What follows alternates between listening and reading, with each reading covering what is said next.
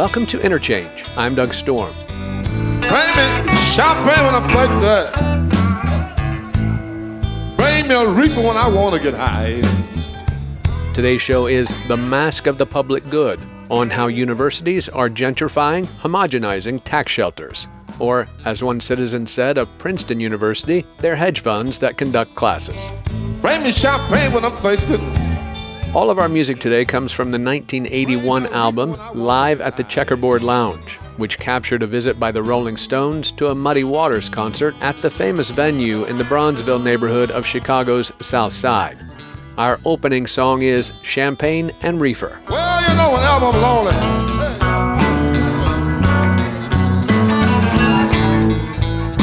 bring my woman sitting there by my side. The Checkerboard Lounge permanently closed its doors in 2015. But these doors were not those of the storied Blues Shrine that had stood on 43rd Street since 1972. The demise of this cultural mainstay opens DeVarian Baldwin's new book, In the Shadow of the Ivory Tower, How Universities Are Plundering Our Cities.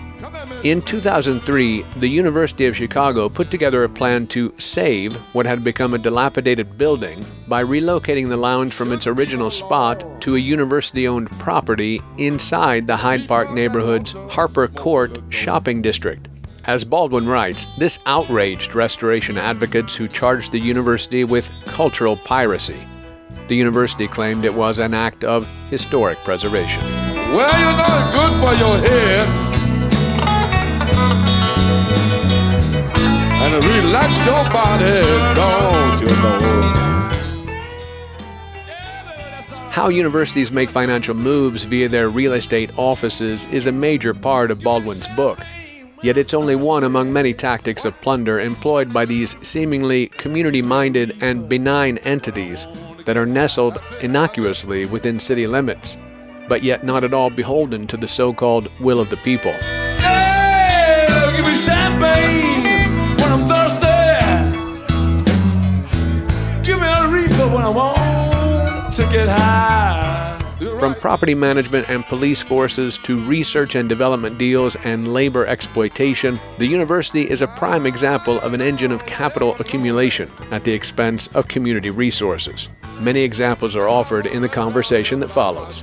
DeVarian Baldwin is a professor of American Studies at Trinity College in Hartford, Connecticut, an urbanist, historian, and cultural critic whose work examines universities and urban development, the racial foundations of academic thought, intellectual and mass culture, black radical thought, and transnational social movements.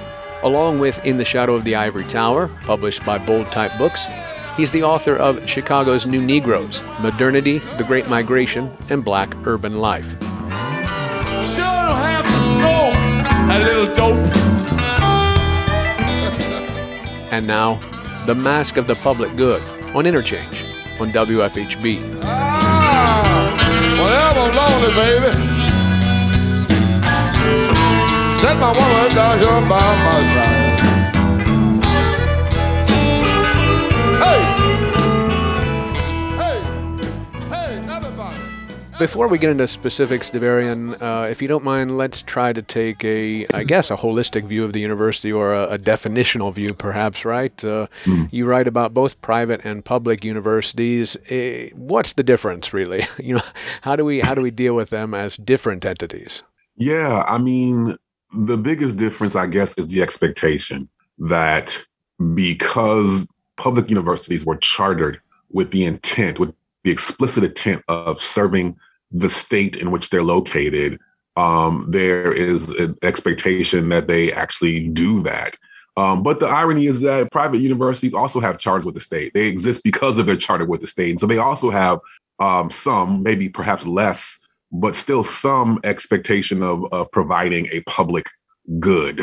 They both have responsibilities, but I think it's more so with the expectation that public universities do better. In general, when we say private and public here, we are talking about, at least initially, like a funding base first, right? So a public university gets public funding from the state, a private university does not. That's somewhat true. Private universities also receive money from the state, right. and the federal government, but less. the parity between how much they receive is actually getting closer and closer. Public schools still receive more. But if you look at public universities, at one point in time, their standard operating budget was about 60% was covered by the state. That's been decimated in the last couple of decades, gone down to between, sometimes 20, or I know in the case of Indiana University, I think it's at 18% of a state contribution. Private universities do receive money from the state, either through direct, cash offerings or through land holdings, but it's to a less degree.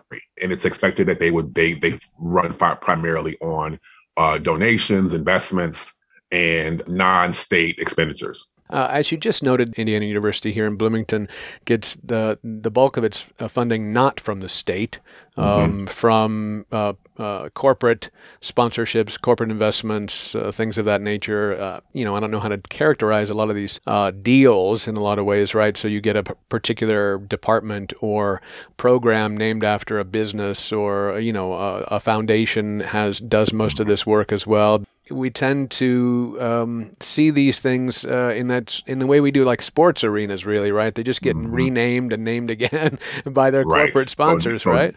Naming rights, sponsors, public benefactors, investment projects. Largely, as we just discussed, because of the shrinking contributions of the state to public and private universities, schools have had to figure out ways to be more entrepreneurial, finding out ways to generate revenue, capital, wealth in a range of other ways. And because of that, largely, but not singularly, but largely, right before our eyes, colleges and universities have become the biggest employers, real estate owners, healthcare providers, and even policing agents in major cities and college towns all across the country. Right. And so this is a combination of converting cities and towns into campuses in ways that can better manage and extract wealth from a range of services and areas and avenues where universities and colleges previously did not have to tread.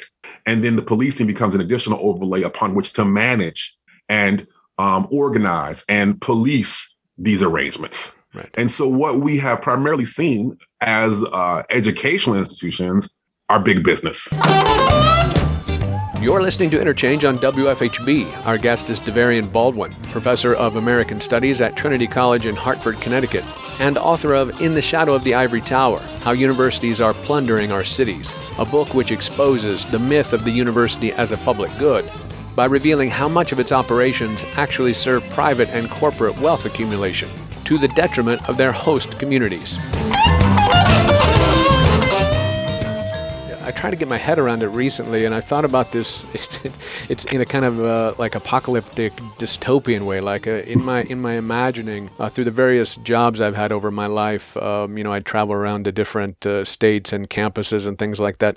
And in my head, I've got this dystopian view in a kind of Hunger Games way of how these elevated trains just travel from campus to campus, right? And as I'm reading your book and I'm thinking about these things, and you're talking about how all these municipal services, all these things that we associate with our city governments and state governments, have been kind of pushed into these sort of private spaces called universities, which then become municipalities themselves or arms of the state function and have their own governance, their own rules, their own, as you say, their own police force, etc., as if the cities and towns are becoming the university themselves, and the city becomes a service to the university. Who's serving the university? It's kind of like, you see those pictures of Dubai with, all the shanty town type things outside of Dubai, where the bulk of the people live to be exploited labor. And you get that sense of what's happening. Like it's become visible now that it's happening in a way here that we could kind of sketch it in and say, okay, if things go really badly, the university has systems in place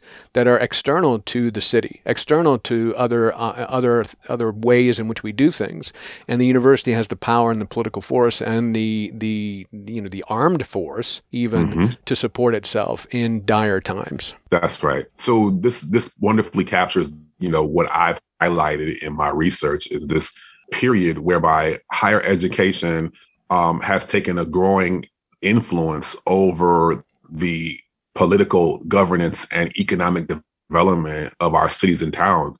And I call this the creation of the university. And we discussed earlier this article that laid out the relationship between IU and Bloomington in terms of taxes. Should they be paying more taxes? And it was interesting. One of the administrators, in a celebratory way, talked about, how IU was kind of a self-sustainable, independent entity. He described it as being a city within a city as a good thing. Right.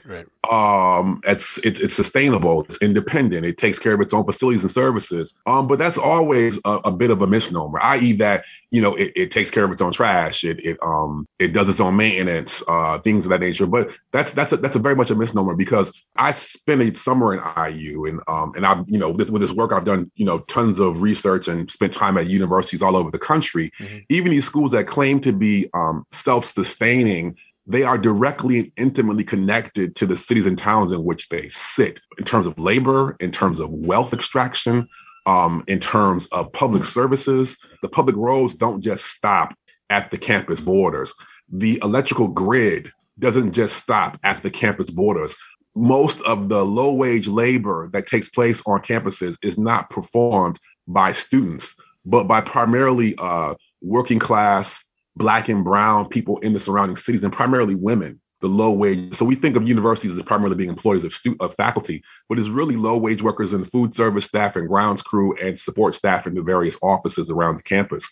And so this idea of a city within a city is not necessarily true, because the prosperity and capacity of these universities is maintained by the residents that live in surrounding areas. And then you add the additional issue around taxation, which we can talk about in more detail in a minute.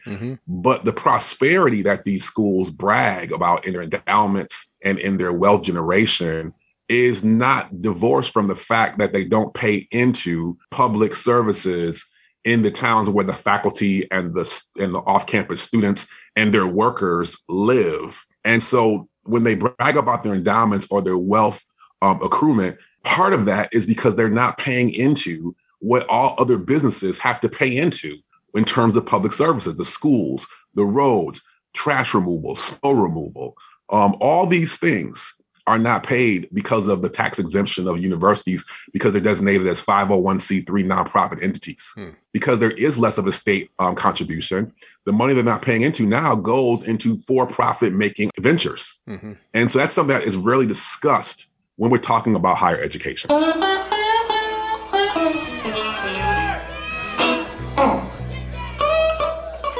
It's time for a break. This is Long Distance Call, another track from Live at the Checkerboard Lounge. Stay with us for more on the ways universities plunder our towns and cities. Said to love me, baby. Please call me on the phone sometime.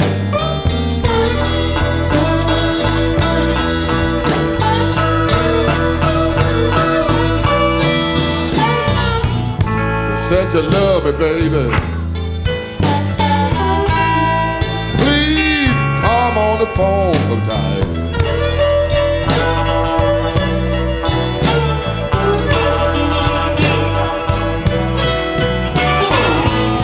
When I hear your voice, you know it eases my worried mind.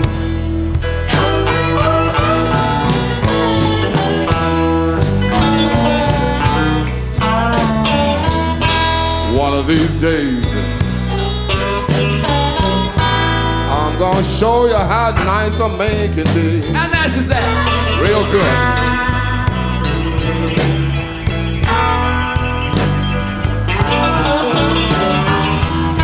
One of these days, I'm gonna show you how nice a man can be. Welcome back to Interchange on WFHB. Our show today is The Mask of the Public Good, on how the institution of higher learning is often a bully and a thief in our midst. How can we question the cultural value of the university, which elevates the quality of life of town residents? A discussion of a 2019 Indiana Public Media story on Indiana University serves as an example. I hear my phone ringing. I did too. Sound like a long distance call.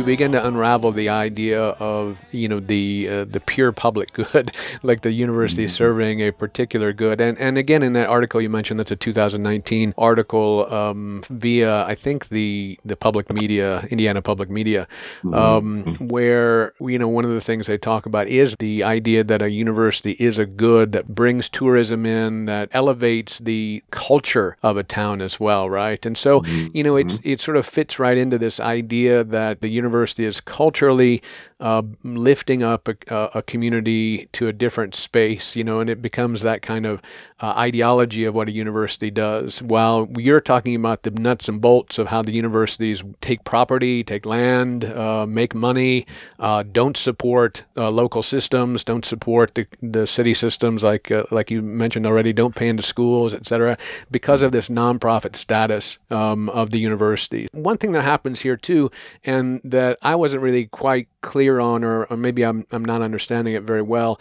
is how that nonprofit status is put to use in the other businesses that then become parasitic off the university's nonprofit status in some ways, right? Like they also don't get taxed on. That's right. So that was confusing to me. Like, I don't understand why anyone would allow that to be the case, just to have the constant corporate presence within the university not being taxed on what they do also because they're being operated within the university.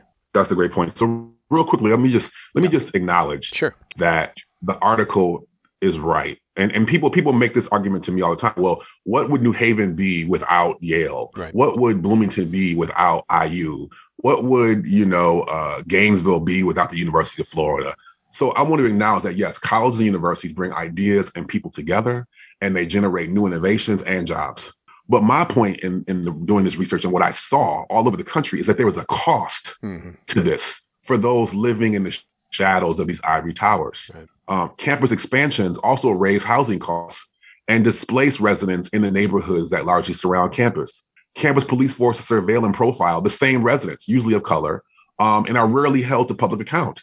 And then higher education's broad control over labor, not high-end faculty labor, but low-wage labor, can lower wage ceilings and suppress collective bargaining efforts. And so I want to be clear about that. And so schools actually, because they have this great impact on our cities and towns, they are setting the housing costs and land values, the wage ceilings, the healthcare standards, and the policing priorities for whole cities. And I'm sure this is the case in Bloomington. And so in exchange for their impact, they have a non-public control. So even a public university, whereby they are a public entity, they're making decisions not for the entire public. They're making decisions for the university interest, but because it's a public university, they presume or suggest that what's good for them is good for the city. Right. And that's not always the case. And the clearest example of this has been with the rise of what's been called the knowledge economy. And so the knowledge economy here is where academic research is being used to create profitable commercial goods or patents in a range of fields, from pharmaceutical industries and software products to military defense weaponry to hotels.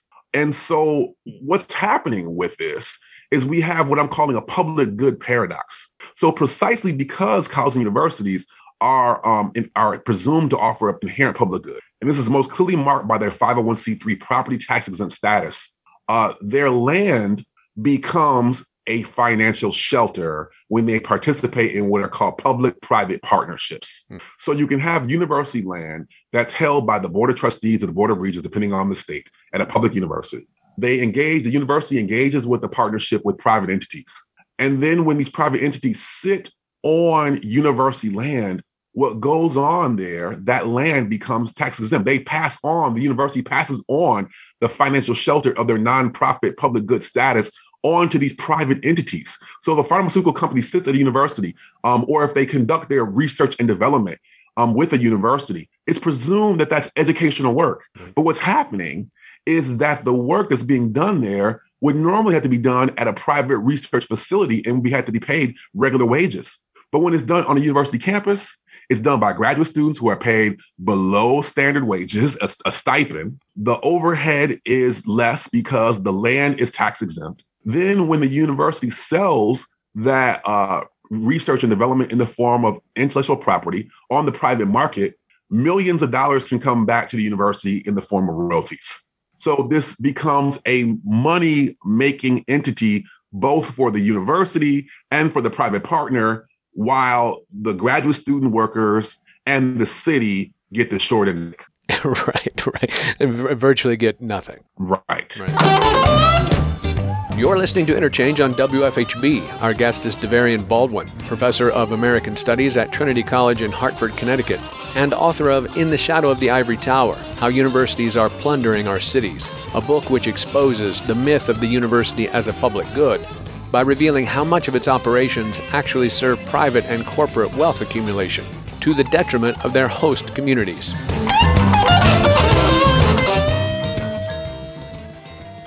And there was a case in 2016 where the historically Black neighborhood of Witherspoon Jackson realized their property taxes were going up and they couldn't understand why.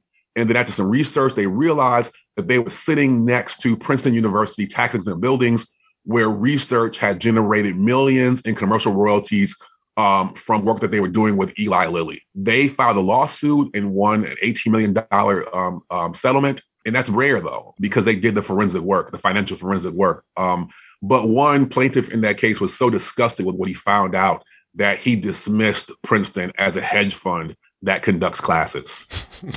Right. Teaching classes has become what my good colleague calls a side hustle at schools. When we have these discussions, we're looking at university budgets, we might be talking about the tuition, the classes, but we're not talking about the technology transfer departments. We're not talking about the research and development. We're not talking about the development office. We're not talking about the university foundation. We're not talking about the real estate office. And we're not talking about the police departments. So all these other areas, these profit-generating areas, aren't even discussed when we're having these conversations about austerity measures. Right. And so it's almost comical. And this is even more appalling when we consider that a number of universities with multi-million, some multi-billion-dollar endowments received millions of dollars from the CARES Act during the pandemic. Right. And are still calling for austerity measures. Well, you know what you're doing? You're talking about an entity that has a lot of power, a lot of money, a lot of weight in wherever it sits, that is not at all interested in doing anything other than supporting its own, reproduction of itself, its own money, its own wealth for the board, for shareholders within the corporate system it's created as well. So it has no interest in community. It has no interest in supporting any of the human things that happen within its borders. Even your book entirely points out that these aren't community-minded entities in terms of its people. And not let alone the people around it that don't actually go there or have anything to do with it, but even its own people, right? So it's a key issue to say we could have these enormous entities that have so much power and so much capacity to help, to teach, to move us in certain directions that are literally just like sucking the money and air and life out of communities, out of people.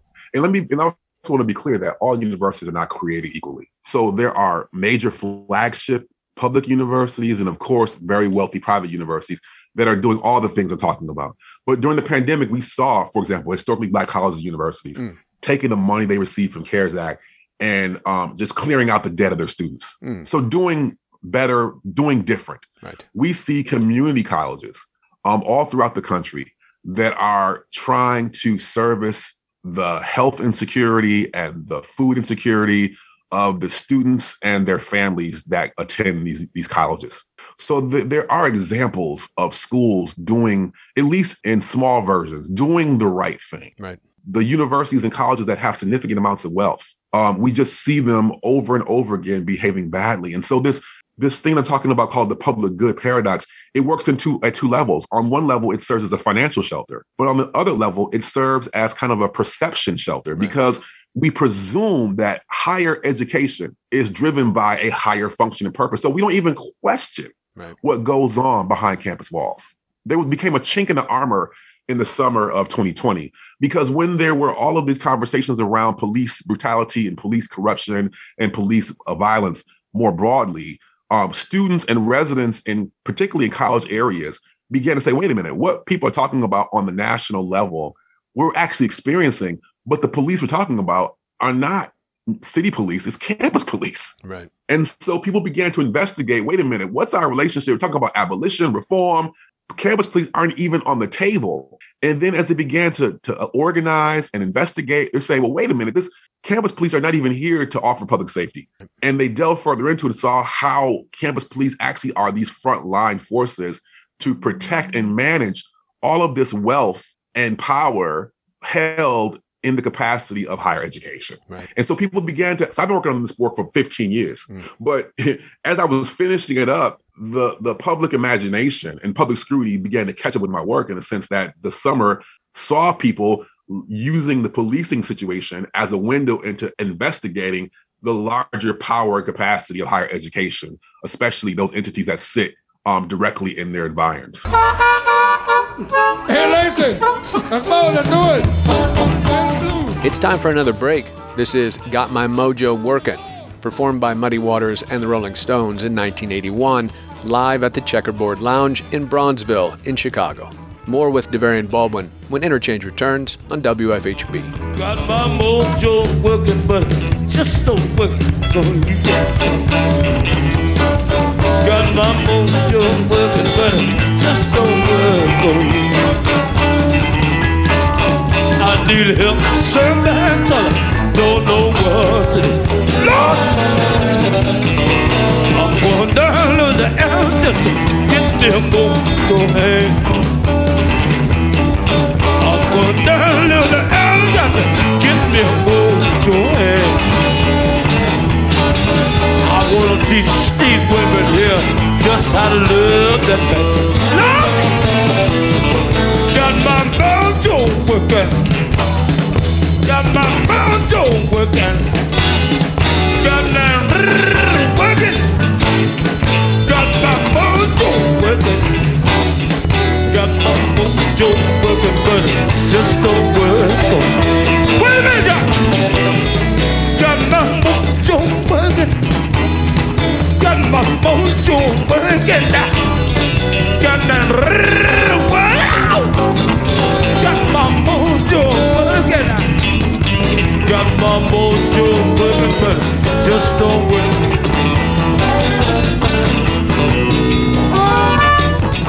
Welcome back to Interchange. I'm Doug Storm. Our guest is DeVarian Baldwin, professor of American Studies at Trinity College in Hartford, Connecticut, and author of In the Shadow of the Ivory Tower, a book that takes to task his own employer. We begin this segment focusing on the way campus police minimize and obscure criminal activity on campus.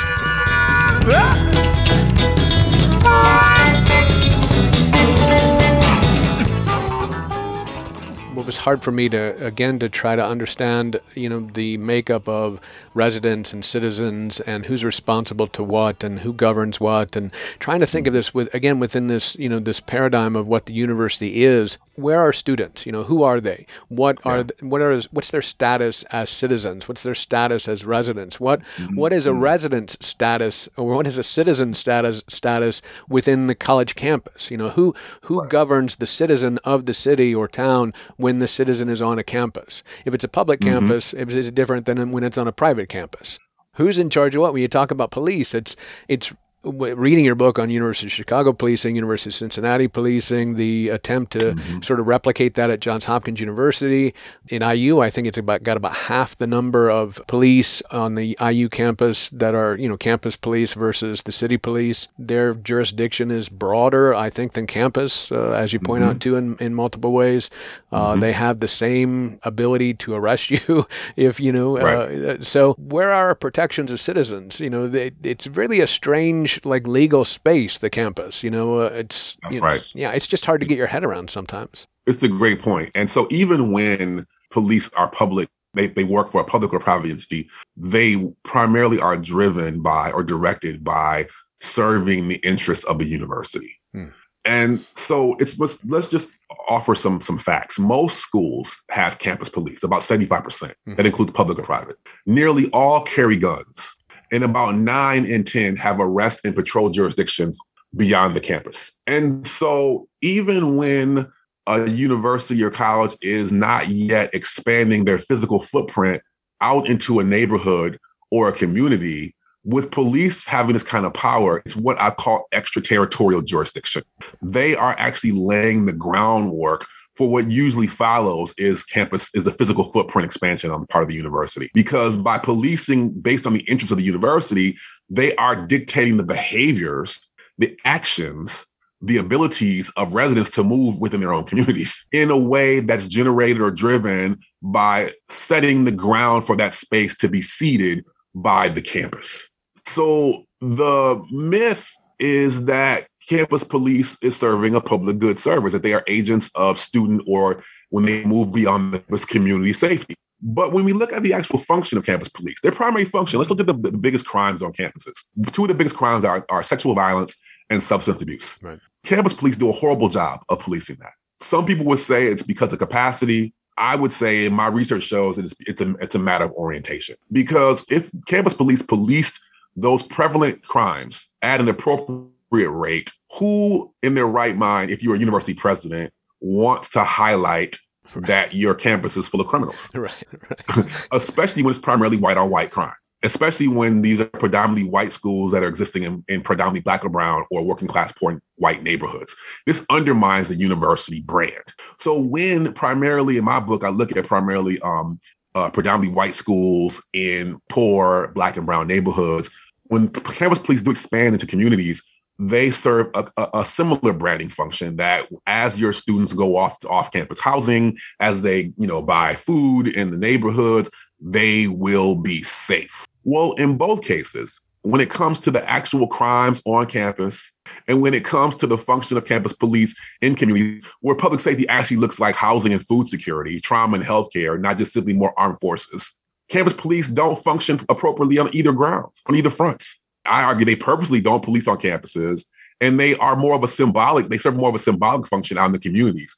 And so when Johns Hopkins was attempting to build their police force, expand and create a private police force in the middle of Baltimore, Senator Mary Washington described it as a Vatican City in the middle of Baltimore, because this would be a campus police force that would only be beholden to the university president and the board of trustees. And there's another important point to know that even if you don't live near a public university, private universities are not even subject to Freedom of Information Act laws. Mm-hmm. So they're not even required to let the public know what they're doing, the police stops they're making. But then public universities, even though they are subject to Freedom of Information Act laws, they primarily police in a way that serves the needs and interests of the campus. So whether it's a public or private university, you have a police force with public authority and very little public accountability. This is dangerous. Yeah, to say the least. Well, you only get the sense that the campus police are there to keep people out of the gated city. And to also to quiet the crimes that actually happen on campus. Right. Ask a woman, right, what does it mean, right, to go through the sexual violence procedures at a university? I've just heard horror stories about what happens, both at the administrative level and at the policing level. At my own campus, there for years, there was simply campus police's function was to, in the cover of night, to take students that had overdosed, on campus and get them to the hospital without there being much public attention. Right, like fixers. Right. Yeah. That's right. I talked to campus officers. When they find substances they're leaving in dorms, they don't confiscate those substances. They don't transfer or hand over the criminals. Let's be honest, the criminals over to the city police. Their job is to protect the students. What students told me is that we're seeing a 2-tier policing system emerging, where students and residents who commit the same infraction, the student is sent to the dean of students while the resident goes through the criminal justice system. Right. And this, disparity becomes even more glaring when you have an elite, wealthy, white private university in the middle of a poor Black or brown neighborhood where most of the residents are going to be arrested will have that profile. But it also happens in college towns as well. You're listening to Interchange on WFHB. Our guest is Davarian Baldwin, professor of American Studies at Trinity College in Hartford, Connecticut, and author of In the Shadow of the Ivory Tower, How Universities Are Plundering Our Cities, a book which exposes the myth of the university as a public good by revealing how much of its operations actually serve private and corporate wealth accumulation to the detriment of their host communities. Well, so you mentioned your employer, Trinity College in Hartford, Connecticut, and it plays an important role in your book as much to kind of give us a sense of how colleges kind of came to be, sort of on the outskirts of cities, playing a role in an ideology there as well. So why is Trinity a good case study for your book? I mean, has Trinity plundered Hartford? Trinity is, it will celebrate its bicentennial in 2 years. So it was founded in 1823. And so it's considered, one of what's called a little Ivy in New England. So these small liberal arts colleges that were primarily finishing schools for those who already had jobs waiting for them. Their fathers or mothers probably fathers had a financial house or a corporate entity or a trading firm, and they went to college not to receive or to acquire networks, but simply to reinforce the networks they already had. It started as a men's only school, which is not surprising in that time period and the kind of school that it is. Right. And it still is in a very elite liberal arts college. Throughout its history, it's had an ambivalent relationship with the city that surrounds it. Like Harlem in New York and Columbia, Hyde Park in Chicago, South Side, New York, Chicago, the Frog Hollow neighborhood of Trinity at one point was on the outskirts of town. As these cities grew, it became a central piece in the middle of the city. And so because of this, it's changed its relationships with what was a changing city. A public street, ran through the middle of the campus. There was a bit of violence that took place, and the college had the power to close the street off, to just privatize the street, to close it off. In other parts of the school's history, it's used the language of community engagement and community development as a way to expand into the city for its own interests. Real estate investments becomes expressed as community engagement. Policing jurisdiction gets expressed as community engagement. There's a police outpost right on the outside of the campus. That's considered community engagement. But the function of these so-called acts of community engagement are actually primarily to serve the college interest. We just built a couple of years ago a downtown campus in the middle of the financial district. It's been positioned or presented as an expression of community engagement, but what it actually is in large part is a way to put students in direct proximity to the State House, which is in Hartford, and with financial or internships in the financial district. There are so many other communities in Hartford that could have benefited from a downtown Trinity College campus, but it's strategically positioned in a way to benefit the students and engage in partnerships with private entities in the downtown financial district. Right. So these are the kind of things it's engaging in. And these are the kind of things I talk about in the book. That community engagement is a real thing. It could be robust. It could be transformative, but don't engage in practices that are primarily for the university or college interest and call it community engagement. Yeah, it's obviously a particular community it's engaging with. But I did want to ask you about the 1980 Bayh-Dole Act, obviously because of Indiana Senator Birch Bayh being one part of that named in that act. But it's such a touch point for the neoliberal university, right. And all the things you've been talking about. How the university begins to profit off the research its students do, and entities outside the university come into the university to profit off of that research as well. And I was just looking at the Indiana University webpage, and it notes in particular the IU Research and Technology Corporation, a not-for-profit agency that assists IU faculty and researchers in realizing the commercial potential of their discoveries. Since 1997, university clients have been responsible for more than 1,800 inventions, nearly 500 patents, and 38 startup companies. In fiscal year 2016, IURTC was issued 53 U.S. patents and 112 global patents.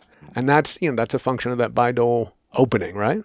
That's right. Yeah. So the Bayh-Dole Act is very interesting because before that, and first of all, we should state that almost all of the research that goes on campuses is primarily funded by the federal government through grants. Before 1980, it was presumed, which made sense, that because this research is being funded or underwritten by federal public money, therefore the discoveries and findings of that research had to be held in the public domain. It cannot be privatized. It cannot be turned into for-profit measures. It had to be made open and available to the public. Mm-hmm. A group of universities got together in the 1970s and lobbied to change that relationship. And that ultimately became the Bayh-Dole Act, as you mentioned. Senator Bayh from Indiana was a named legislator on that act that said now universities can take the free and public research that they produce and privatize it, can convert it into intellectual property, and then sell it onto the market, the private market, to the highest bidder, and receive money back in the form of royalties. So again, just to be clear, this is public money that is being converted into private wealth for universities and private companies. That was the foundation for what I call the knowledge economy. Universities have always had tax exemption on their land, property tax exemption on their land. But now, after the Bayh-Dole Act, this isn't just land for dormitories. This is land for profit-generating laboratories that is powerful for this knowledge economy that I'm talking about. And so another component of this is in these laboratories and these workshops, these entities are engaging in exploitative labor.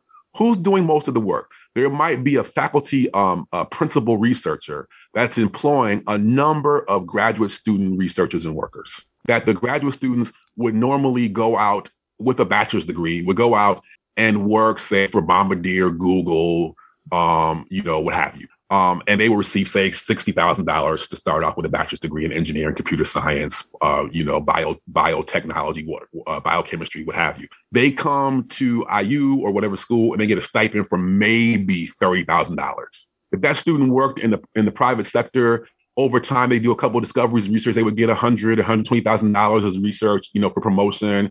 But that student, 3 or 4 or 5 years later, they're still getting that $20,000 or $30,000 stipend because they are considered to be an apprentice. So the millions of dollars that might be produced by this research, the primary workers on this, don't receive any money for it.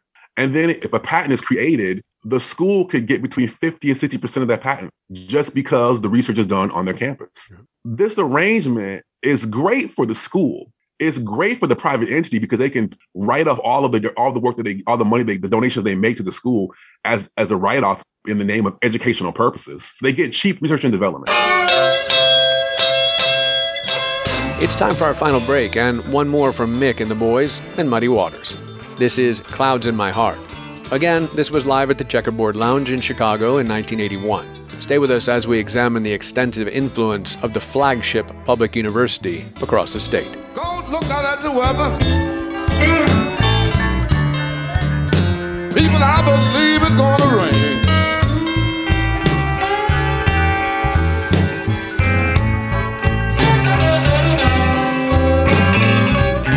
Go look out at the weather. I believe it's gonna rain.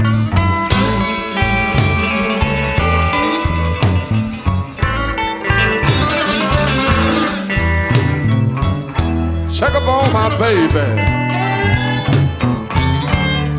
She's going with me. Another day. Oh my God.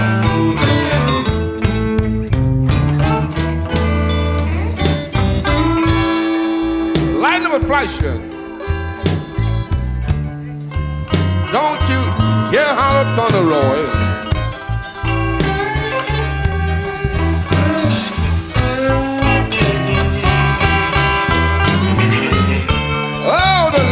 Flashing. Don't you hear how the thunder roaring?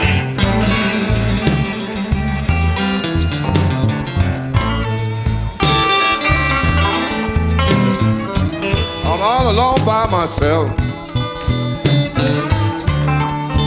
Can't you see how the wind is blowing? Look out here. Welcome back to Interchange. For our final segment on how universities are plundering our cities, we turn to IUPUI in Indianapolis and ask Bloomington citizens and IU students, are you aware of the way the university does its business across the state? In Indianapolis, this means destroying Black community history.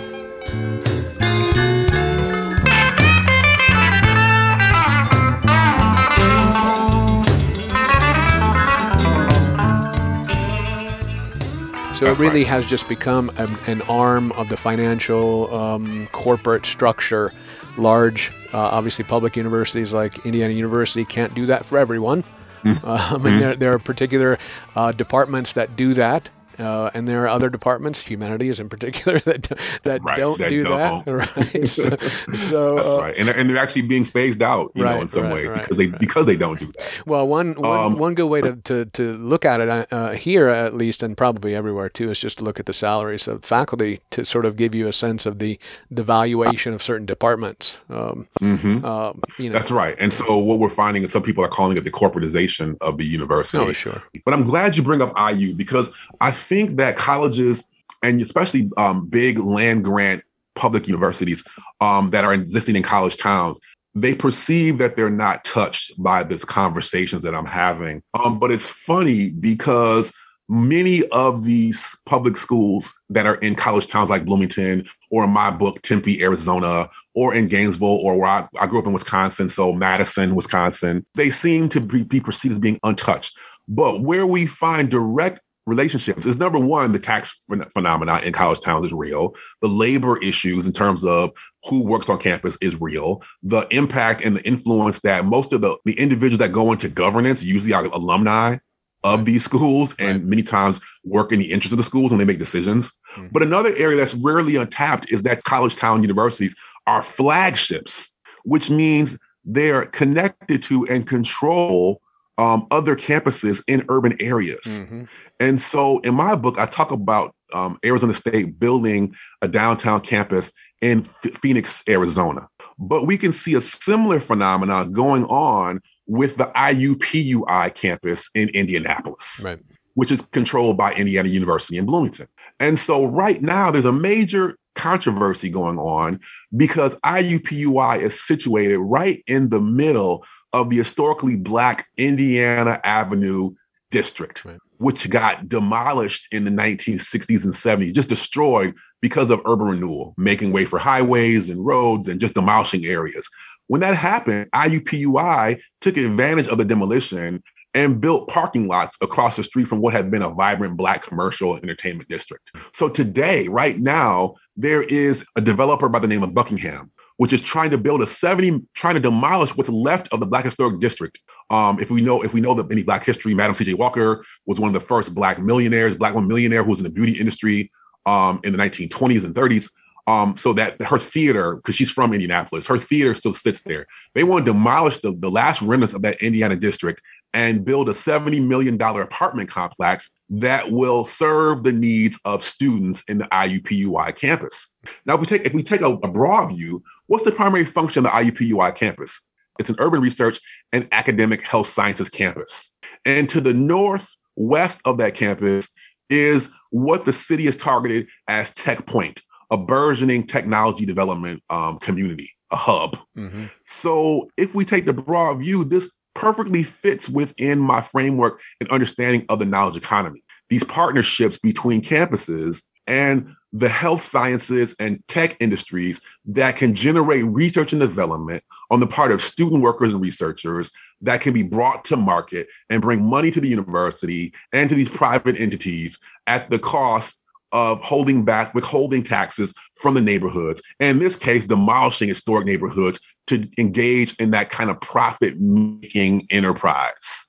And so there are parking lots that IUPUI holds right across the street from this district. Those parking lots could be ceded to the historic Black neighborhood so that either the housing could be built on the parking lots, the parking lots could be used to bolster and revitalize that neighborhood in the interest of the residents.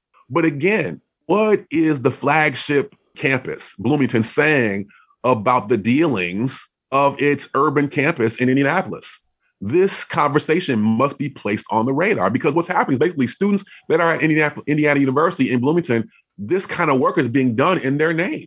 And this is the kind of wealth generation and economic development at the cost of residents that's happening within these, what I'm calling universities. And we don't know about these things in our backyard frequently. Obviously, students in particular at a place like Indiana University would likely have no idea about Indianapolis history or anything's happening at IUPUI in general, unless they have some particular departmental reason to take a class there as well. You make a great point. Students that are at Bloomington don't know what's happening in Indianapolis. Right. But the work that I'm doing here, if people are able to just simply glean the overall framework, it gives them a different outlook, a different sense of understanding their place within a burgeoning and dominating economy. Who are we? And what's our relationship to our environments? How can the university, and by extension, individual students become better neighbors, become better situated, that they're not just these floating entities that come into a space for 4 years or maybe 5 or 6 years and leave. This is not simply a training ground for the real world. These campuses, your presence, you're a part of this real world, multi-million-dollar economy, and you should know about that. If we go to school for anything and not just to get a job, it's to understand our sense of our citizenship, our place, our situatedness.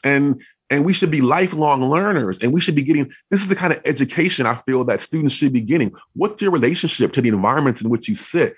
How can you make them better? How can you improve them? How can you better connect to your surroundings? How can you be a better citizen in your community and in your world? This is a grounded, material example, a starting point for students to begin that hopefully lifelong process. You're listening to Interchange on WFHB. Our guest is Davarian Baldwin, professor of American Studies at Trinity College in Hartford, Connecticut, and author of In the Shadow of the Ivory Tower, How Universities Are Plundering Our Cities, a book which exposes the myth of the university as a public good by revealing how much of its operations actually serve private and corporate wealth accumulation to the detriment of their host communities. One of the things that obviously is glaring about it is that it's exactly the opposite of what the university is doing for its students. It'd be hard to imagine this, getting an education. You'd have to literally not be, you'd have to be extra student, I suppose. You'd have to be outside the university's own designs and understand how to maneuver around in that space. Hard to ask. But the irony is that you are touched by all these. Oh, things. Sure. I know. I'm not. When you get in the cafeteria line, and you receive. When you receive food from that worker, you're connected to those communities. When you live in off-campus housing, you're connected to that community. When you turn on your Wi-Fi, you're connected to these communities. And it's just, like you said, it's just about being aware, being better, being more embedded in the actual networks and connections that make your existence possible. I would hope that we would all want to do. Well, one of the things that you pointed out there, and which is important to note here, too, is this sort of floating bodies, that come in and go out of campuses in particular. And it seems a beautiful design for a lack of political awareness, a lack of embeddedness, a lack of centeredness in your space. You're a guest, and a bad one generally, in a community, and also take on that as a freedom. You are not responsible to the community, and you can be as free as you want to be. You can exploit what you want to exploit. You can, party as you want to party. You can not do things that you need. All these things happen in this environment that absolutely derail the politicization of a person. They're neoliberal individualisds, I suppose. That's right. So. And when I get the comments like, New Haven would be a hole of a place, or Bloomington would fall if Indiana wasn't there. I agree they make wonderful contributions to these cities and towns, but we have to understand that the very things that we celebrate about those entities, it comes from extracting wealth and labor from the cities in which they sit. It doesn't come from nowhere, right? The taxes that they don't pay, the low wages that they do pay, that's where their prosperity comes from. And so let's be honest about that and have more just and humane relationships. Most residents, they don't want college universities to go. They just want a new orientation. They want an abolition of the current conditions. They want to be more embedded. That when I was in Phoenix and they were building their downtown campus, residents were promised access because it's a public school. But then when the campus got built, the argument was that, well, the city leases the campus to the university, And therefore, the university can dictate who can and can't be off and on that campus. But the residents pay for that campus as they pay for the campus in Bloomington. And there have been points in history where students and activists have advocated for turning their campuses into a commons, that everyone should be a member of the campuses, that are in these communities, that they shouldn't just have a discount at the gym, and they shouldn't just be able to have access to the lectures, but they should have access to the lecture halls and the cafeterias and the common spaces. I'm not saying they should have access to the dorms, don't get me wrong, but the common areas should serve as an extension of the city. What kind of relationship could a student have if they had to rub elbows and shoulders with residents? And what kind of existence would residents have if they were interacting with students and the resources that campuses offer because they're helping to pay for them? Right. What a different kind of community we could have if these things were happening. And in fact, a young woman I met in Buffalo, she was a nurse and she was living in a neighborhood adjacent to the University of Buffalo's medical campus that was in downtown Buffalo. But she began to see that the properties that were nearby the campus were going up because developers were speculating that students would soon come down. So they ratcheted up prices above the means of the African-American residents in the historic neighborhood that sat adjacent to the campus. She saw that happening and she became an activist because some of her family members lived in that neighborhood. And because she was a nurse at the medical campus that was there, she also lived in that neighborhood. And so she became a resident of that neighborhood and began to engage in activism, began to advocate for what she called community land trusts that would allow residents to control the land in the neighborhoods and prevent high rent speculation. She got more and more engaged. Now that nurse's name is India Walton, and she's about to become the next mayor of Buffalo. And so my point here is that the relationships that you engage in with these colleges and universities are real. They're not for the future. They're happening right now. They position you to understand your environments in a greater way. They encourage you to be more politically involved, more civically involved, to engage in large moral questions about what's right and wrong. What does it mean to be a neighbor? What does it mean to be responsible? And therefore, the issues you struggle with on campuses actually are touching whole cities, whereby someone like India Walton saw that the struggle she engaged in on the campus level actually impact the entire city. And so now she's about to be mayor of the city of Buffalo.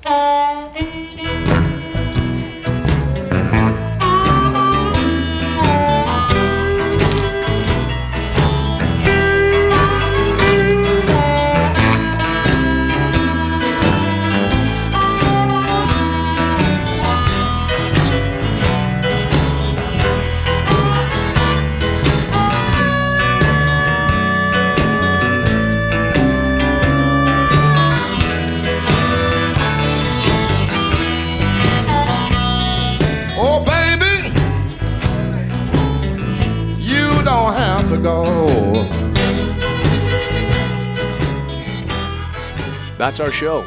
We'll close with a final track from Muddy Waters and the Rolling Stones, who were live at the Checkerboard Lounge, recorded in 1981. This is You Don't Have to Go.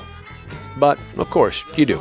Again, DeVarian Baldwin's book is In the Shadow of the Ivory Tower, and it's published by Bold Type Books.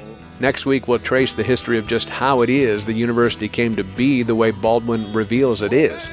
We won't start at the beginning, but around the 12th century, when already there was dissension between town and gown. Bloomington City Council member and master geographer Steve Volan is our guest. I'm Doug Storm. I produce Interchange. Cade Young is executive producer. This is Bloomington, Indiana's community radio station, WFHB. Thanks for listening. You don't treat me nothing like you used to do.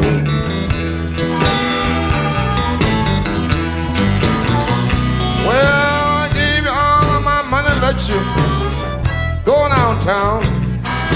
You come back in the evening calling me all kind of clown. Oh, baby, you don't have to go.